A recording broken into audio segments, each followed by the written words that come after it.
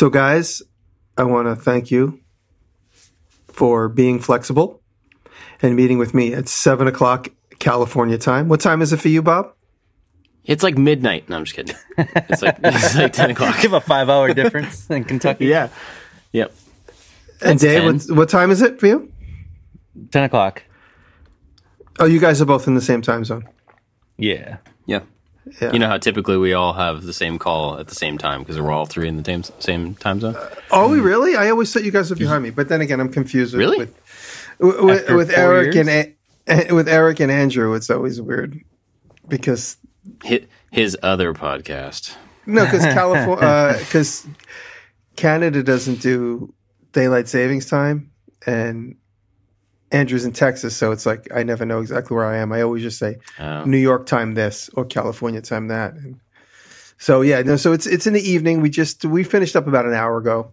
I finished up earlier today, but I was working with the team. There's a young man named Scotty who does all the interstitials and the pickups and the high motion. So we shot a CNC of the logo of the show today. So I ran the CNC and he did a time lapse of it. But it's funny, before we started, I was talking a little bit about how complicated a TV show is. And maybe it's just people justifying their existence. I don't know. But we shot several different small scenes that would have taken any one of the three of us 8 minutes. But being on this TV set, it could turn into 3 hours. Literally something that will be 3 minutes or 4 minutes of screen time. The setup for that could take an hour and a half.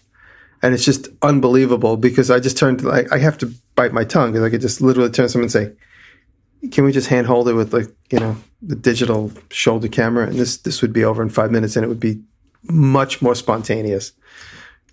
But that would put these 8 people to just go, check their text messages. And so I don't know.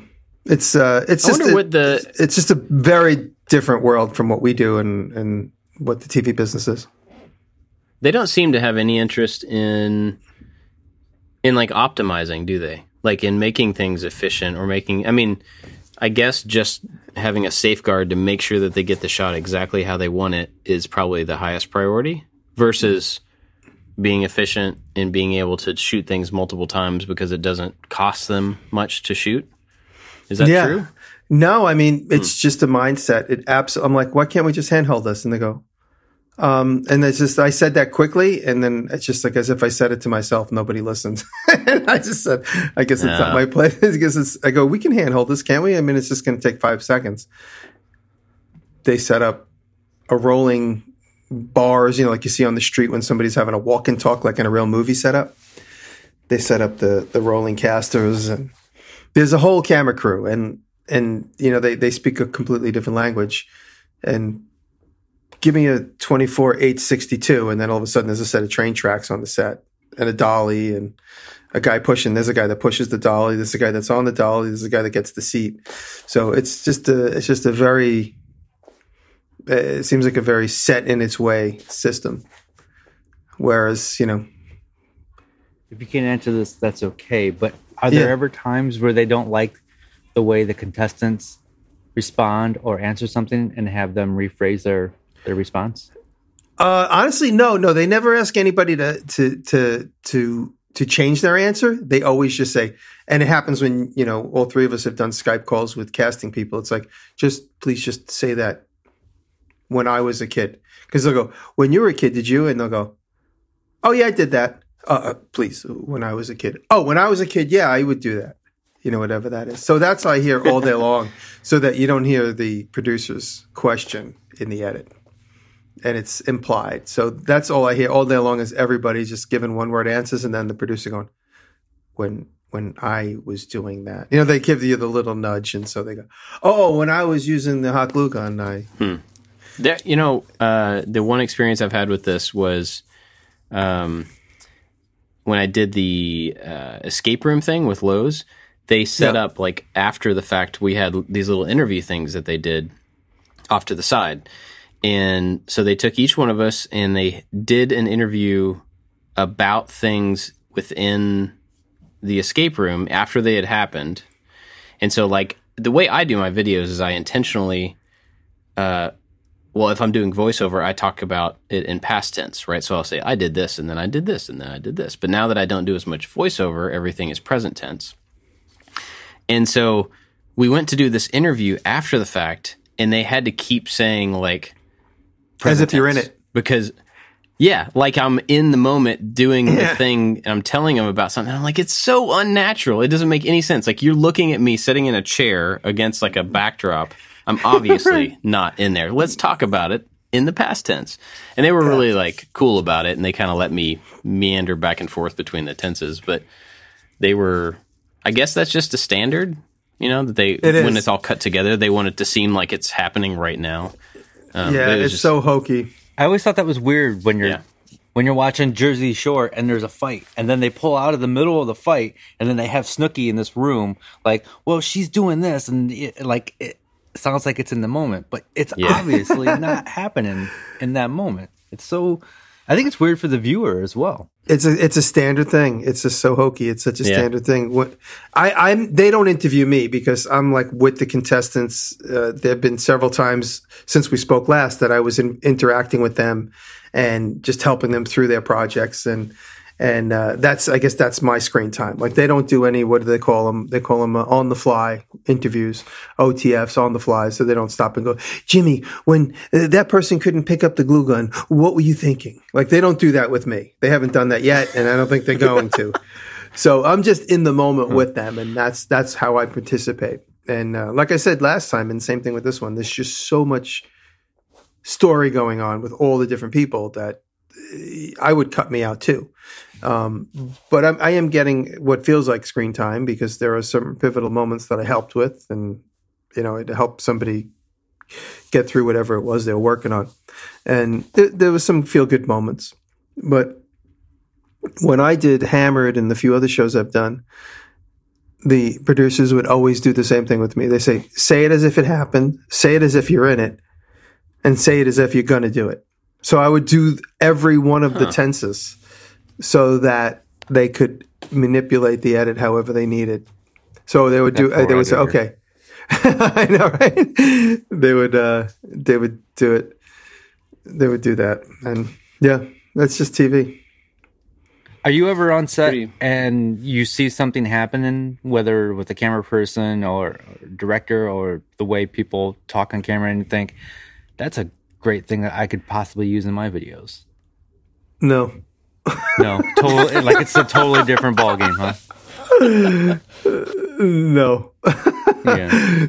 The couple of the guys that I get creative with, the guys that are doing the interstitials, because they're like getting slow-mos of screws falling on tables and table saws flicking on and off and dust flying, and they're shooting at like 240 frames a second on this big fancy Sony cam.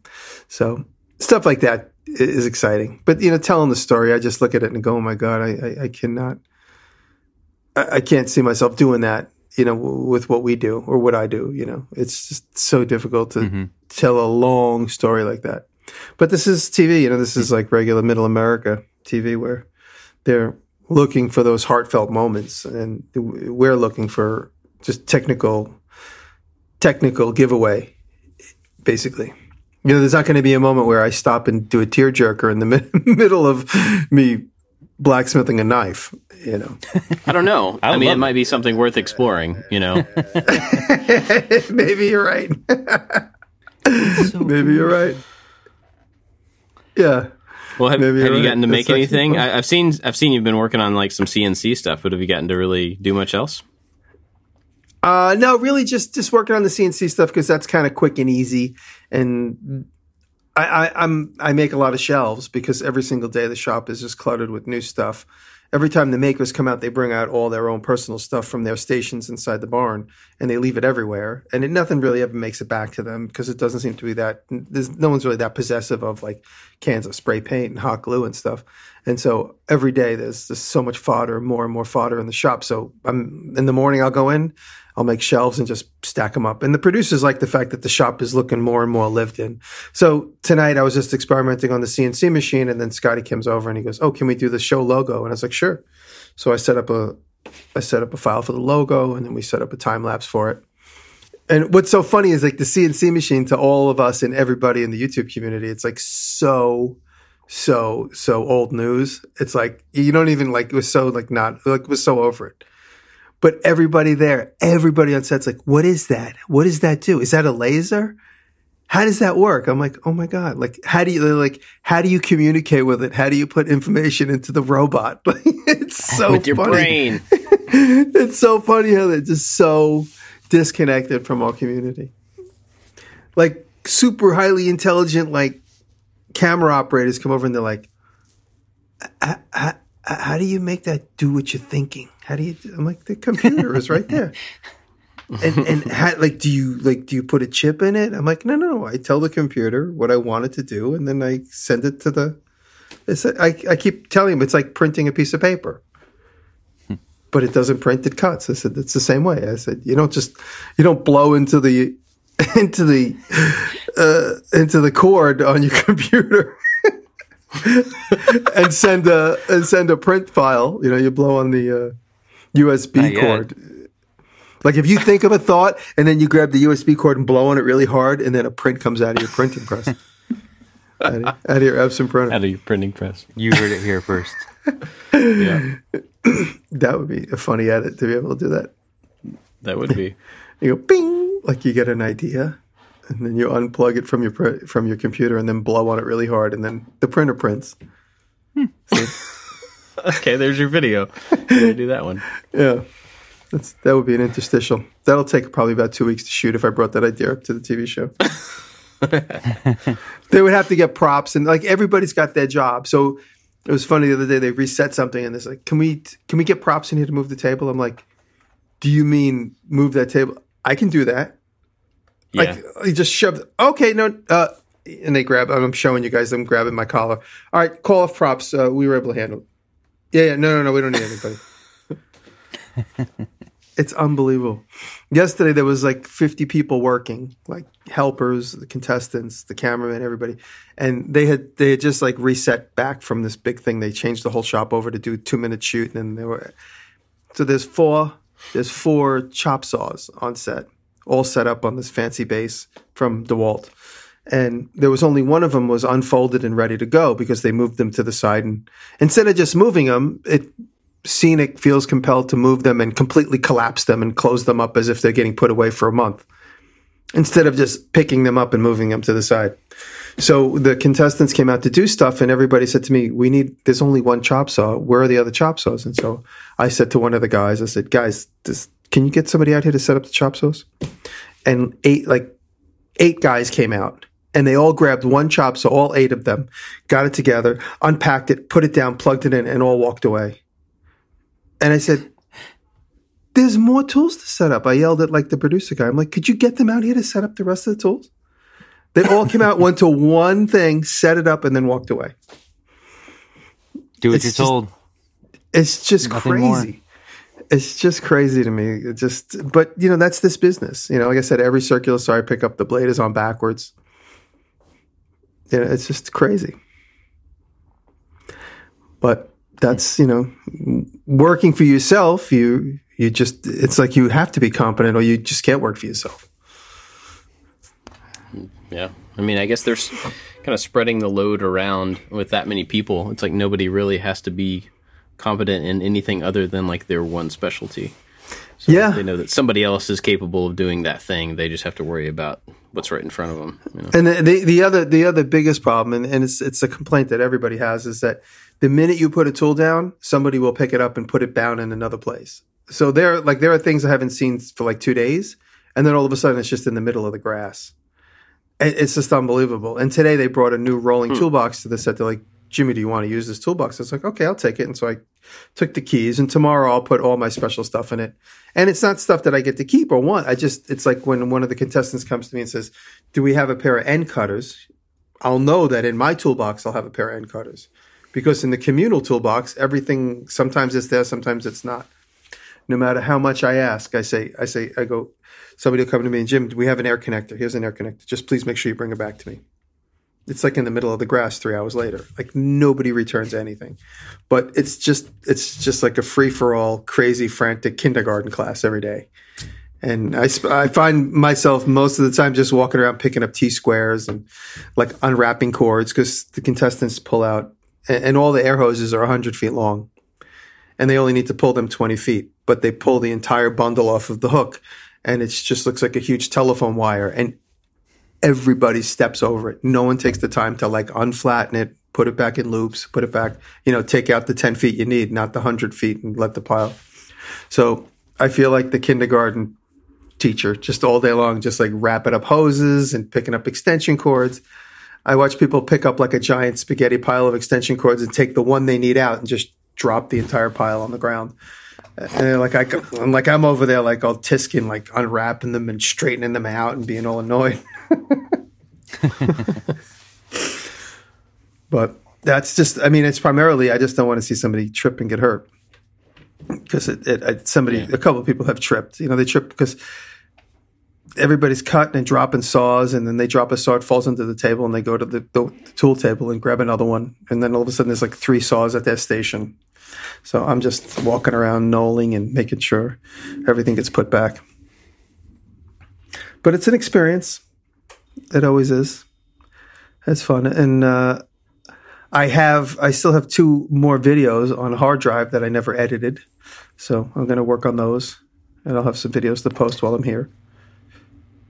So how's the vlogging been? You said you were planning on like shooting, when you could, but have you had much chance to, or has it been? Yeah, I have a third vlog. I did 2 so far while I'm here, and I'm putting together a third one.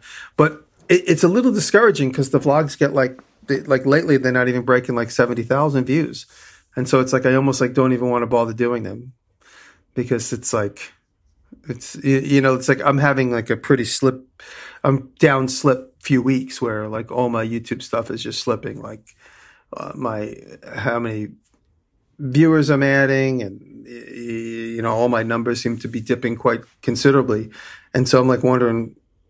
It gets back to that same question, like why am I doing this? Am I doing it for the numbers, or am I doing it to do what I want to do, and that's inspire and entertain the people that are watching, but. So I will put up another vlog, but it's a little discouraging that they don't get the views that, that they were getting. So maybe it's just, people think I'm away or whatever. So the last 2 vlogs I did, haven't broken 70,000 views. And I have another pretty decent one. It's funny because a lot of people are discovering my brother for the first time. I obviously didn't realize it, but a lot of people don't even know I have a brother. Because I have a lot of fans that, it's been 7 or 8 years since we've worked together. It's been 10 years since he and I worked together. And people just don't know that. Because it's my personal experience, I just assume everybody knows it. But there are a lot of people like, oh my God, your brother's so funny. I didn't know you had a brother. He's like the evil version of you. And so people are connecting to him through Instagram. His Instagram has gone up a bit, and people are finding him on YouTube, and they're all. He says he's getting all his crazy notes. They're like, "Oh my God, you're so funny! You're like the evil Jimmy." And so the vlogs are fun for that point. I get to like have fun with my brother. So I'm not going to not post them. It's just a little discouraging. So it doesn't make me want to rush to post them. It's basically. But my build video did okay. That just about as average as. Yeah, I've kind of seen that with like the bits videos that I do. They consistently get a lot, lower view count than everything else, and so it is kind of hard to be motivated to do them. Right. As motivated as the projects, because obviously the projects are the first interest anyway. But it's harder to get motivated to do them. But at the same time, like I have to kind of remind myself like what they're for. Mm-hmm. And they're kind of like a long-term help, and they're, all the stuff we talked about last week. I would look at it as far as Jimmy's vlogs. 70,000 views is that's an insane amount. No, it is eyeballs on your video, and I would think of it as those people that watch those videos. There are the core audience of you. Those are the people that watch every single one of your videos and like what you do.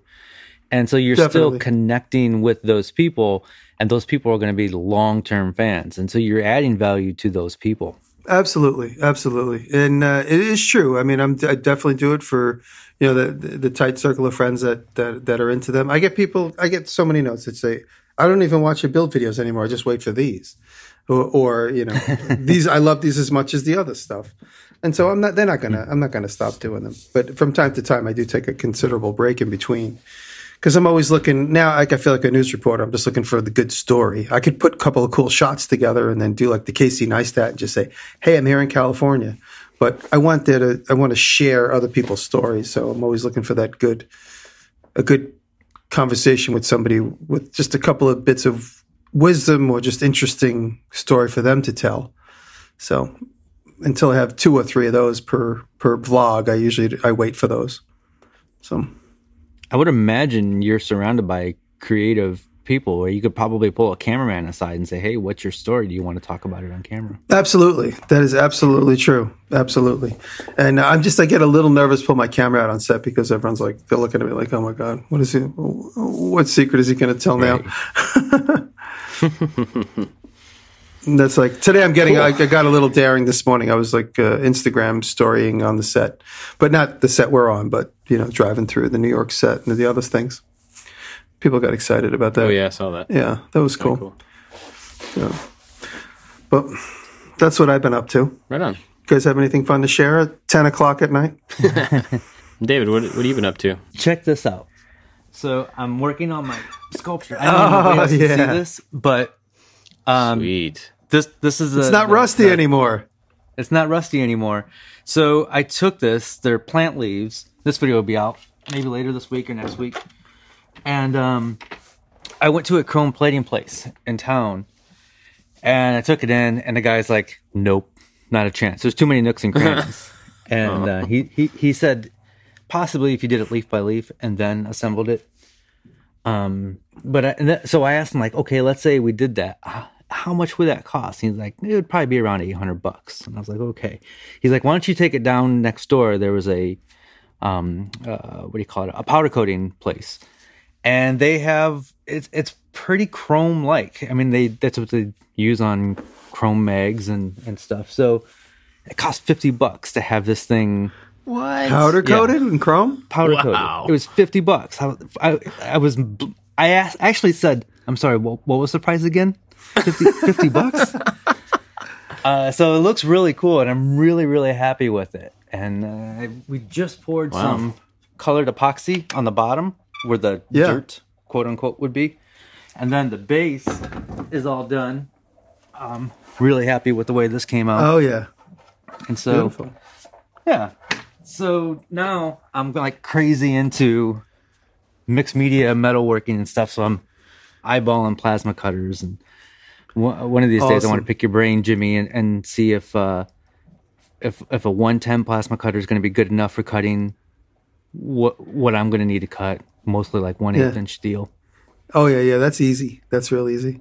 So I don't need a 220 for that. It might be better just to have the higher ceiling, but look into. I don't know the model number. I could find it out, but Lincoln makes a plasma cutter with an onboard compressor, and it's designed so you just like plug the whole thing in. Oh, it's all in one. Oh, that's cool. Yeah, I forget the model number, but I could find that out for you. Sweet. Right. Well, that's awesome. So that's what I'm working on, and then. But that looks really cool. Thank you.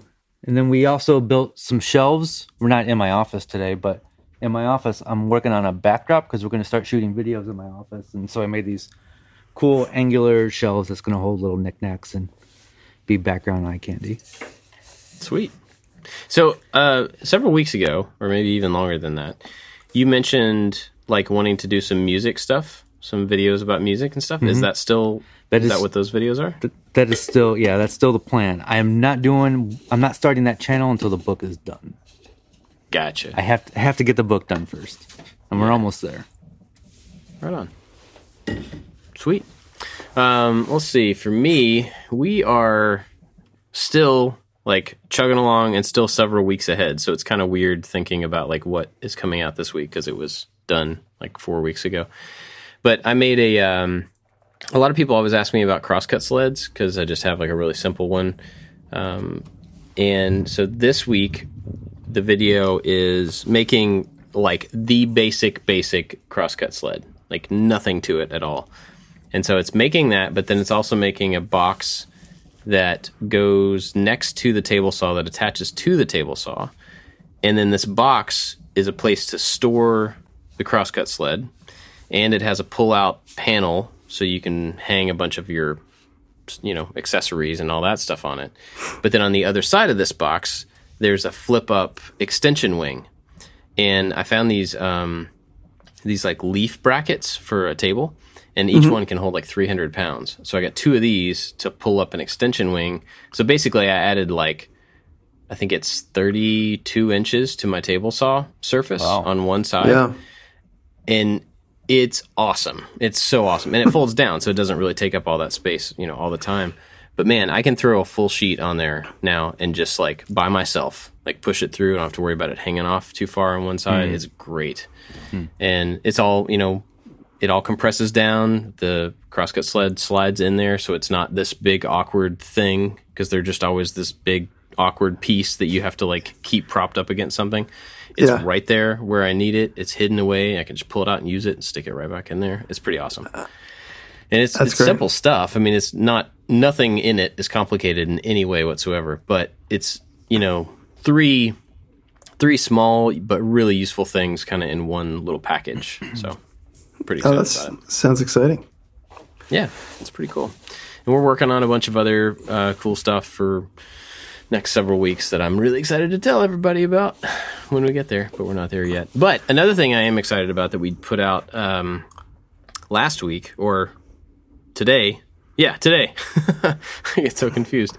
So my other podcast, No Instructions, is usually Josh and I, but last week Forby was in town, and so Josh, myself, Forby, and Anthony all did the show together. So it's all 4 of us, the whole team, talking about how we work together and what the process is and what everybody does, and I think it turned out really cool. It's kind of long. It's over an hour, maybe an hour and 20, 30 minutes or something like that. But I think for anybody that's curious, you get to find out a little bit about everybody else on the team, the roles that they play, and how it takes all 4 of us to do the stuff that we do. So it's pretty cool. I'm very happy with it, and I hope people listen to it. I'd like to see a softball game between you and Jocko's crew. Because two biggest crews on YouTube. He's got a lot of people. Yeah. I don't know if we can talk about this. Bob, you can say if we can't and it can be cut out. But at Maker Faire this year, there's going to be the people behind the scenes panel. I heard that just got approved yesterday. Yeah. So there's going to be behind the scenes with Dan, right? That works with you. Yep. And Josh, at least, and maybe the other 2 guys. I'm not really sure who all's involved with it, but it's the people that are on the teams, that help us make these videos and stuff. And so that's pretty cool. Oh, that's funny. If Brett ends up going to the Maker Faire out there, I'll try and get him on that panel. He could. Well, Josh had talked to him last year about it specifically, and I think he wasn't going. Otherwise, he was supposed to be part of the original idea for it. Oh, well, I'll talk him into going. He needs to get involved with these things. He kind of he's like a homebody. He's a homebody. I know he regretted not going to Workbench Con. He was trying to act cool about it, but he should have went to that too. Yeah, get him to go, because that would be an awesome addition to that particular panel.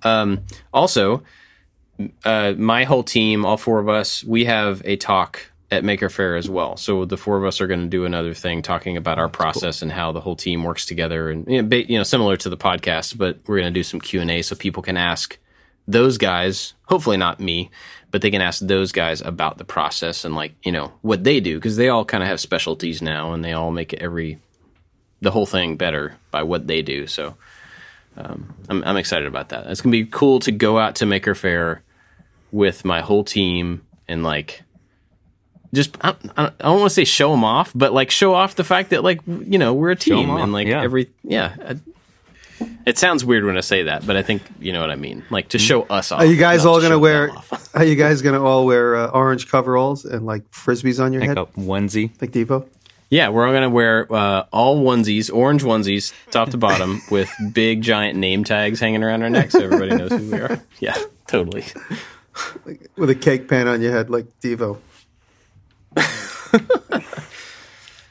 So we kind of had a topic, I think. Did we have a topic? I think so. It's being flexible. Being flexible. Jimmy talked about. Jimmy hinted at it at the very beginning, but we normally record this podcast on Monday mornings. Is that when it is? Yep. Yeah, and it's Tuesday night. And Bob's like, anybody have a topic? I'm like, let's just talk about being flexible, because that's what we're doing right now for the next few weeks while Jimmy's away, and it's really important in what we do. I mean, sticking to a schedule is important, but it also it feels like work when you stick to a schedule, and sometimes that's not always a good feeling. And being flexible can introduce some new things into the workflow and make things a lot easier. So absolutely. I mean, I think this podcast got a different vibe because it's all at night, and you guys are at the end of your day, and I'm kind of mostly at the end of my day. I have editing to do. I might run to Home Depot to pick up a saw blade, because if I ask for something on set, I try to be flexible. It takes forever for it to get there. So we need a new 10-inch saw blade. So when we're done, I might run over to Lowe's or Home Depot to get a saw blade. But yeah, no, it's hard for me to be flexible. I have to be with you guys, and I appreciate you being with me every day. I don't know what time I'm going to be in the morning. I never know.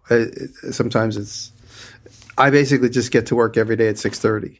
Sometimes they only need me at 8. Sometimes they only need me at 7:30. But that's just an official line item, because they have to have like official rules for union rules. So they have to say exactly when I'm there. I just get there as early as possible, because there's always something for me to do. I have to organize the shop. I got to make sure, whatever the challenge is that day, I got to make sure that at least there's some consumables for that or whatever it is. But once in a long while, they only need me in at 8:30, which gives me the opportunity to talk to you guys in the morning. But not lately, because there's just so much to do. They're shooting each episode is 2.5 days, and every day things shift around a little bit. They're supposed to shoot some of the YouTube stuff again with Nick and I, and it keeps getting pushed off. We shot one of them, which came out really funny, but there's a few more to do, and every day it's like, we're going to do that after lunch, and then I'm waiting around, and they come over and they're like, it's been scrapped. We're going to do this today instead. It's like, okay. And now I know. I don't think you've ever worked a normal job where you clock in, right? No. Well, it's a funny story. The one job I used to clock in at, I used to punch a time card when I worked at a sign shop in my senior year of high school. And then I worked that summer right after high school, going into the fall, which would have been my first year of college, which I didn't join because I didn't know what I wanted to do with my life. So I used to punch in, and I had to be there at 8 a.m. And I would punch in at like 8:01, 8:02, 8:03. And the owner's son would always ride me and yell at me. And so one day I punched in at 8:01, and he said, "That's it, go home. I'm docking your pay." And so I said, you know what? I quit. And I ripped up my time card and I stuffed it back in the thing. And I walked out. He goes, "You can't quit." I was like, "Goodbye." And I just walked out. And that's the day I joined the School of Visual Arts. So punching a clock is a significant thing in my life, in the direction that changed. Oh, that's beautiful. The reason I asked is because I've worked a handful of jobs where you're working for somebody else, you clock in, and when you're not busy, this guilt comes over you, like you should be doing something. So you're always trying to look busy even when you're not busy. You're either trying to look busy to make yourself look good, or you look busy so the boss doesn't give you more work to do. But I'm wondering if you're on set and you don't really have anything to do you feel like you need to do something? I clean up. I just clean up and put tools away, and just go around and make sure all the clips get put back where they are, and that's it. I just walk around and I'm a tool wrangler. It's like the whole place is like a bunch of orphan like pets and dogs and cats, and no one cares about them when everyone punches out. I'm the only one that cares about all the little orphan cats and dogs. And I go and I make sure, I'm like, oh, this is the good sander. Oh, this is the sander that needed a little help. And I bring them all back to the table and I put them in organized fashion. So that's really what I do. So all day long, like even if there's like a moment where they don't need me for any of the challenges, or There are helpers. So what my specific job is really to kind of engineer stuff. So even the helpers come to me, like when I'm not involved with the build that the helper is involved with, the helper will come to me and say, Jimmy, we have to do this. What is the best way to do this? And then I guide them through it. I just happen to have a lot of experience with a lot of problem solving, and the helpers have been great too. They're like, wow, I'm learning so much just hanging out with you, which is nice. It's an honor to hear that. And so now they're coming to me more often. So when they're assigned to somebody and that they don't necessarily need me, I am helping in one way or another, like either like how to set up a table saw cut, or what's the best way to glue this or fasten this or that.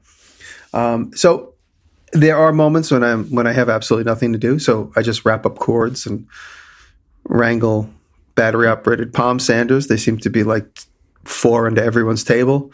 So I just go around collecting them. I change sanding pads, and I check batteries, make sure batteries are charged. So there's always something to keep busy, for real. So Bob, in terms of being flexible, when you have a trip or an event coming up, do you hurry up to get something done in ahead of time of the trip, or do you just let the trip happen and then everything just gets pushed back 4 or 5 days?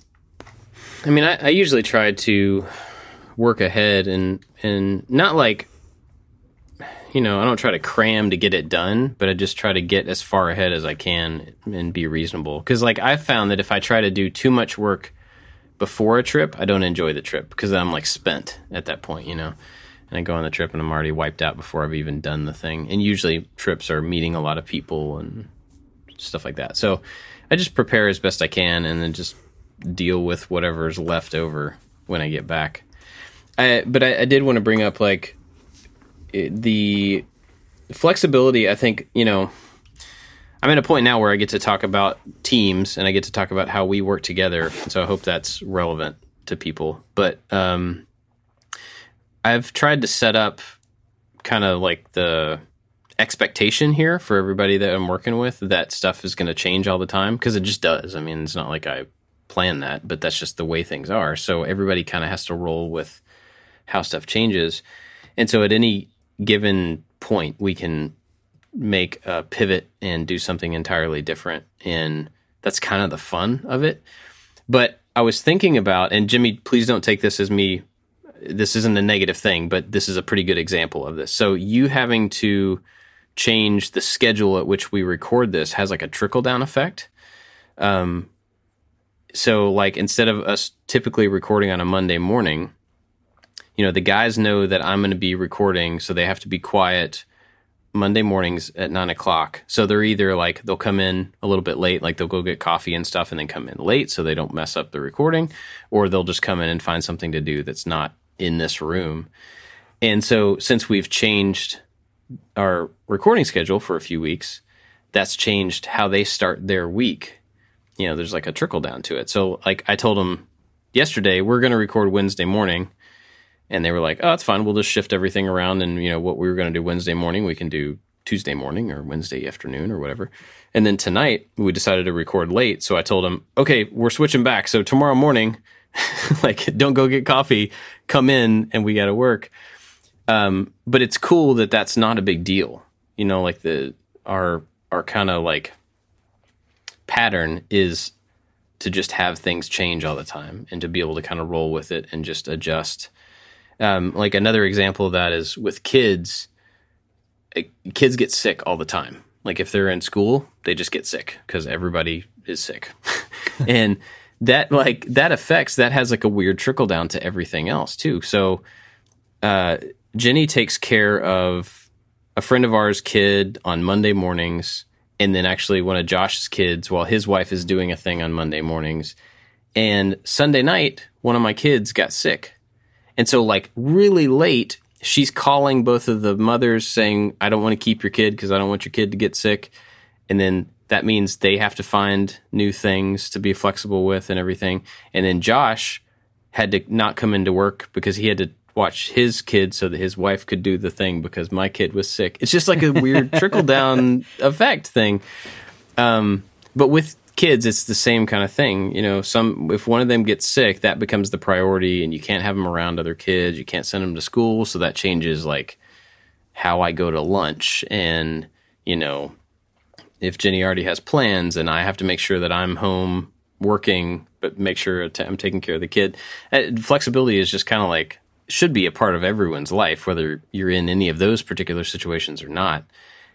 But I do know that if I was like a hyper rigid person to where I didn't like change, I didn't like things to have to shift, I would hate it most of the time because stuff changes for me every single day. I think it's like definitely a good skill to have. And if it's not something that you're used to doing, it's totally worth the practice, I think. Well, they say the only guaranteed thing is change. Taxes and death, right? Is that what it is? Or change. Death and taxes are the only things that are guaranteed. Well, that too. But, change is definitely going to happen. And, Bob, I think you've changed. I think when something comes up, I think it's natural for a lot of people. Maybe this is just me, but I think it's natural for a lot of people. Like, that is not what I'm used to. This is bad. But of course. If you just sit and think about it for a minute, give it a minute to soak in. You're like, oh, maybe I can take advantage of this somehow. Right. I just remember being at my old job and like there was a routine. This is what we did all the time. And when a new client comes in and something is hot, needs to be done right now, like what? No, this is not what I'm used to. And if you just not react and just think about it for a second, you're like, I got to do all of this anyway. So what does it matter what order I do it in? And being flexible is very important. I actually just thought of something that's kind of a practical thing around this as well. A long time ago, you mentioned a book called Eat That Frog. Mm-hmm. Do you remember that? Yeah. You know the book, I assume, because you recommended it. Well, one of the first things in it that it talks about, I'm listening to it right now, is getting like the most important, the biggest task thing to you, getting that done first. And that actually plays into flexibility as well, because if you have a really big important thing that you keep putting off, you are less likely to be okay with being flexible because that thing is still out there. That thing is still waiting on you to do it. You still have the pressure of it. You still have all the, everything attached to it. But if you schedule your days or your weeks or your year, whatever, in a way that gets the biggest, most important, hardest, ugliest thing out of the way first, then that pressure is gone, or at least alleviated enough to where if crazy stuff happens after that, plans have to change, it's not as big of a deal. And I think that's a pretty practical way to look at a lot of things. And my kids don't do this, right? Like they don't do a big piece of homework until the last day.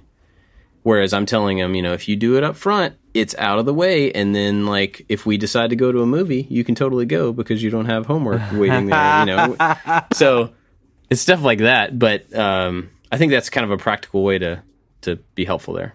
That is totally me, waiting to the last second to do something, whether it's homework or now it's Mondays are the days that I design a project, and then Tuesdays we execute that.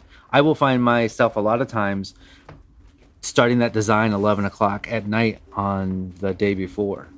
But for some reason, I do my best work under pressure. It's when I have a lot of time. It's like, okay, I'll work on this a little bit. Now it's time to go make a sandwich, and I'll just fiddle around with it. But when I'm under pressure is when I do my best work. Something that I've done in 2019 to be more flexible is I don't schedule, and I know people don't want to talk about sponsors and stuff, but I don't schedule sponsors back to back, week to week, because that gives me a little bit more, it takes a lot of pressure off. And if a project takes 2 weeks to film, it's not a big deal. Like I didn't put out a video last week because we didn't get done. Not a big deal. There was no deadline, and I wasn't under the gun of somebody else watching me. So if you can, make your schedule that allows flexibility and allows change. Mm-hmm. Yep, that's a good point. Cool. Well, you guys have anything else on this? I don't want to beat a dead horse, and also it's late. It's almost 11 o'clock. I think we could be flexible. I think about this. That's being stupid. We could be flexible and go to bed. That'd be cool. All right. Well, I have a really good pick that somebody gave me So I guess it's not really mine. But anyway, I'm going to say it. Go. But while you guys figure out what you're going to suggest for people, I want to thank our Patreon supporters.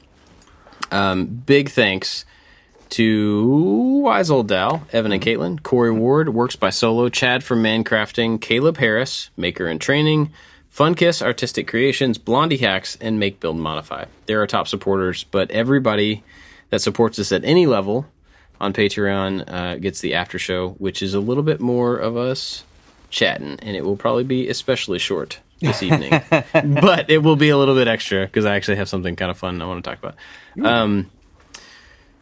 So if you want to help out the show, go to patreon.com/makingit and help us out. Or if you don't want to help over there, sharing the show, telling other people that you think might be interested, that's really helpful as well. And it means a lot. So thank you. Jimmy, do you have a pick? I just because I don't have a better choice, I'm going to talk about Hand Tool Rescue. That's my buddy Eric, and he's my podcast mate over at the Fits All Podcast.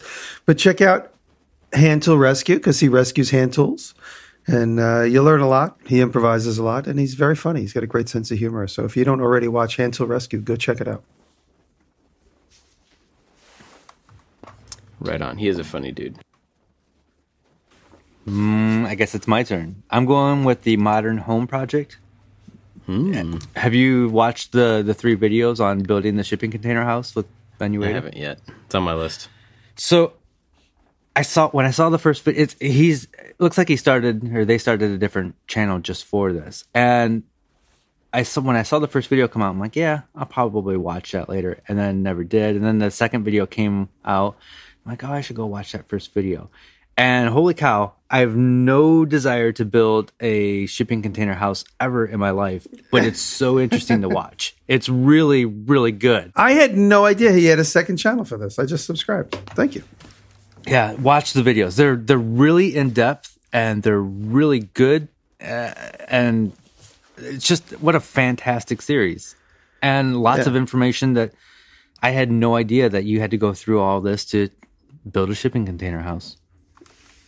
Yeah, he bent over backwards 10 times to get the place done, and he did it. It's amazing. He followed through, and what seemed like effortlessly for Ben. Ben just never lets anybody see him sweat. He's just so cool, calm, and collected. I mean, he's an inspiration for many reasons, but that's one of them for me. He's just like cool as a cucumber all the time. That is true. Yeah, that is true. All right, so mine was a recommendation from somebody on Instagram, and I can't think of who it was right now, so I apologize to that person. But thank you for sending it over, because it is awesome. The channel is called Tom's Modeling in Motion. This guy, Tom, puts together model planes. But wait. There's more. It's beautiful. He does stop motion of models going together. And some of the detail and stuff on these tiny, tiny little planes is amazing.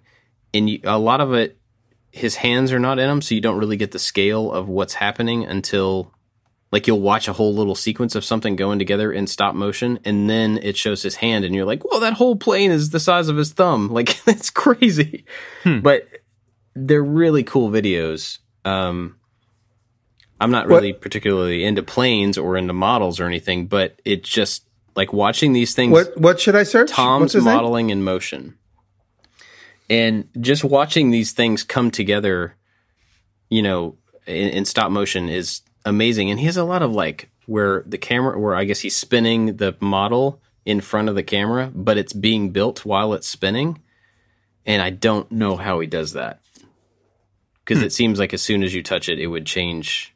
But I mean, I don't really do stop motion, so I don't, maybe there's tricks there. But anyway, it's very cool. It's fun to watch, so go check that out. All right. You guys got anything else? Short one this week. Oh, but, I'm subscribing. Blame it on Jimmy. Just kidding. Don't blame it on Jimmy. What? All right. You guys got anything else? Hello? Yep. Oh, that's it. I just subscribed to both of these channels you guys talked about. Hello.